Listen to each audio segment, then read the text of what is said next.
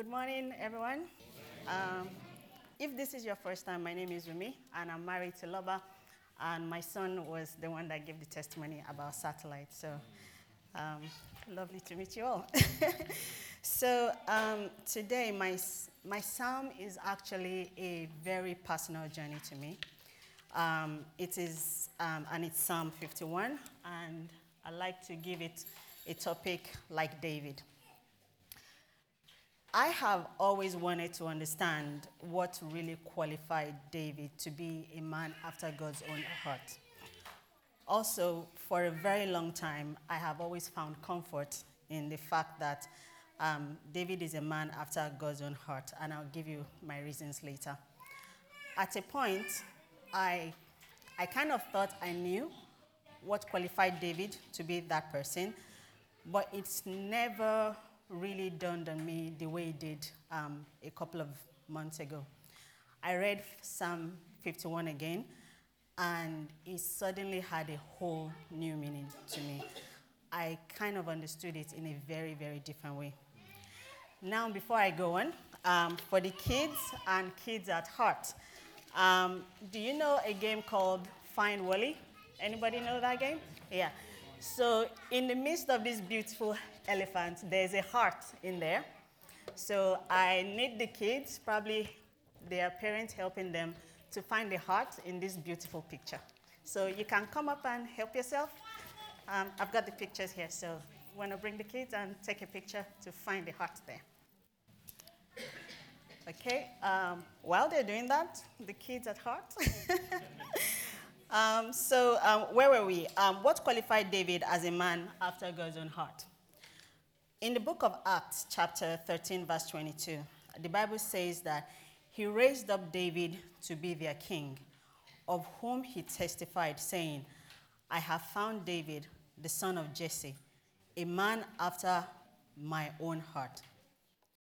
If you have been a Christian long enough, that statement is a little mind-blowing. Especially if you know all the things King David did. David was a lot of good things. But for today, let's recount a few of the undesirable things we all kind of talk about most of the time. What are the things he was known for? A dysfunctional family. You can find that story in 2 Samuel chapters 13 to 19. I think his son wanted to overthrow him while he was still alive. The second one was he didn't get what he wanted. We probably all know the story of foolish Nabal, and he wanted to wipe the whole family out. And then the third one, which is probably very popular, is that he took another man's wife and ordered the man to be killed. That can be found in 2 Samuel 11 to 12.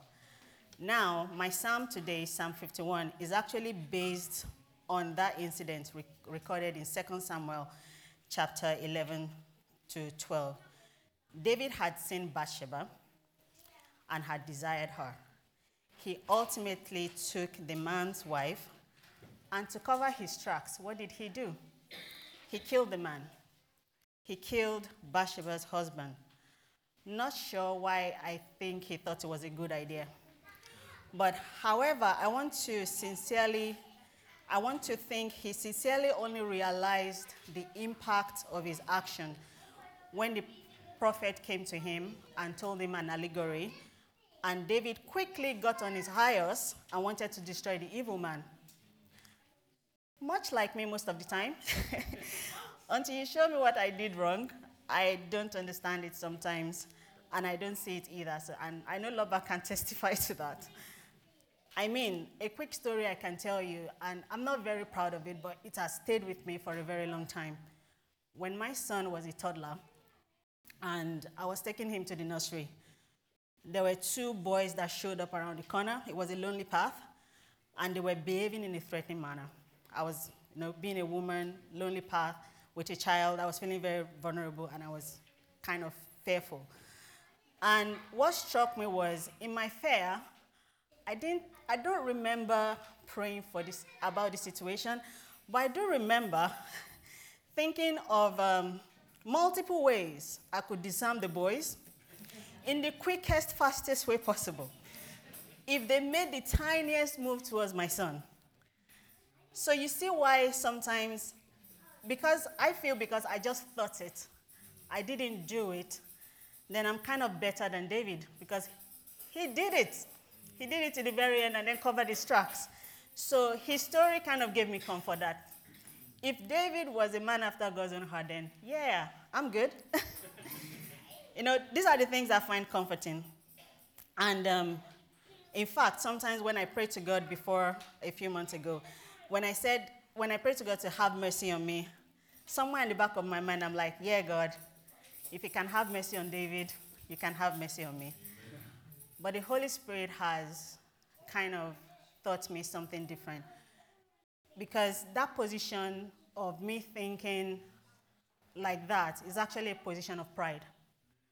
It's a position where I'm thinking I'm better than David or I'm better than anyone else seated here. I have come to repent of it. I am still repenting, so please forgive me if you find me in any undesirable position. Anyway, back to Psalm 51 while we're here. So after David realized his wrong and his action, what was interesting to me in Psalm 51 was he went straight to God. So let's read. Yeah.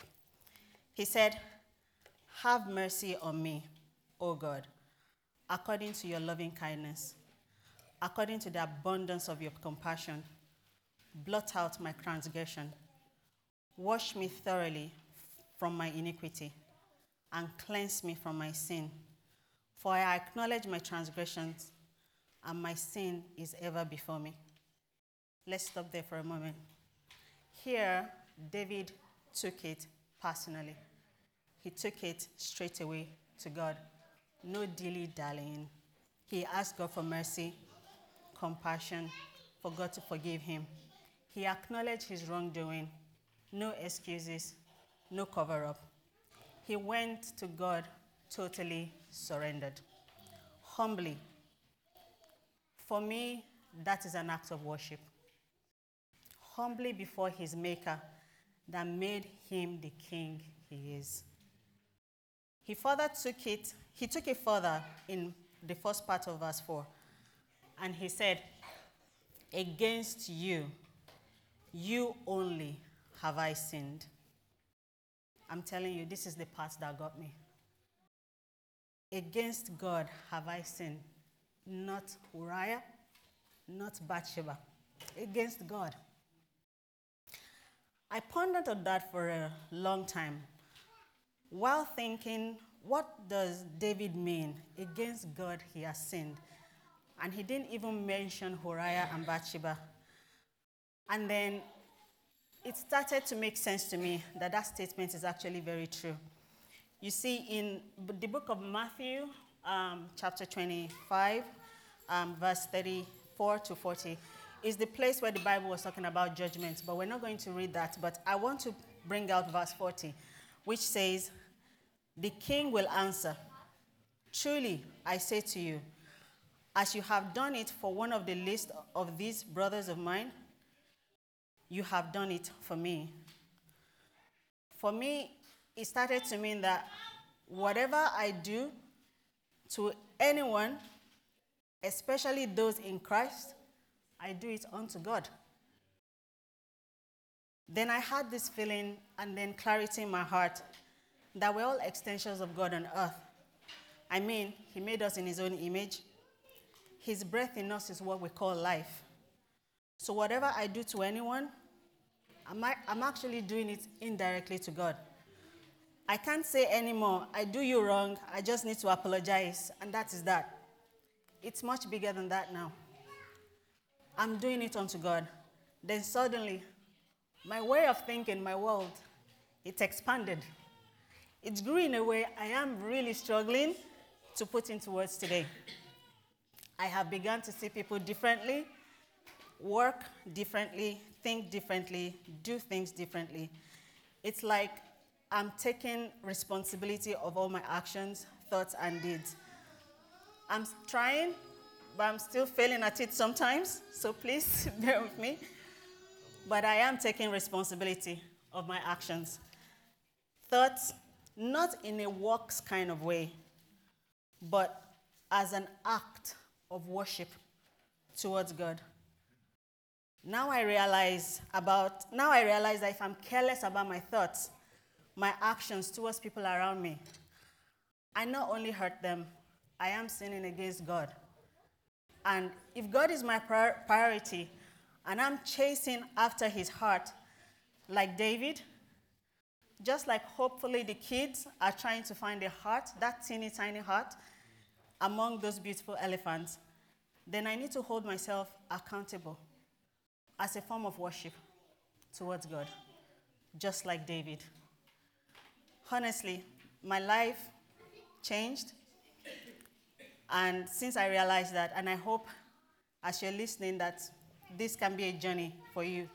At the moment, I don't want to be in my right mind and deliberately go out of my way to do something against someone God created in his own image, in his likeness, for the kicks of it. If that happens, it should be that I momentarily took a leave of absence of my sensibilities. And guess who I will run to after I realize that? Like David, I will run to God with no excuses, with humility in my heart, as an act of worship. So in conclusion, as the band please comes up, please, I want us to reflect on what you've heard today and what I've shared. I want to say thank you for listening to me. It's my personal journey, but I hope you can make it yours too. Thank you.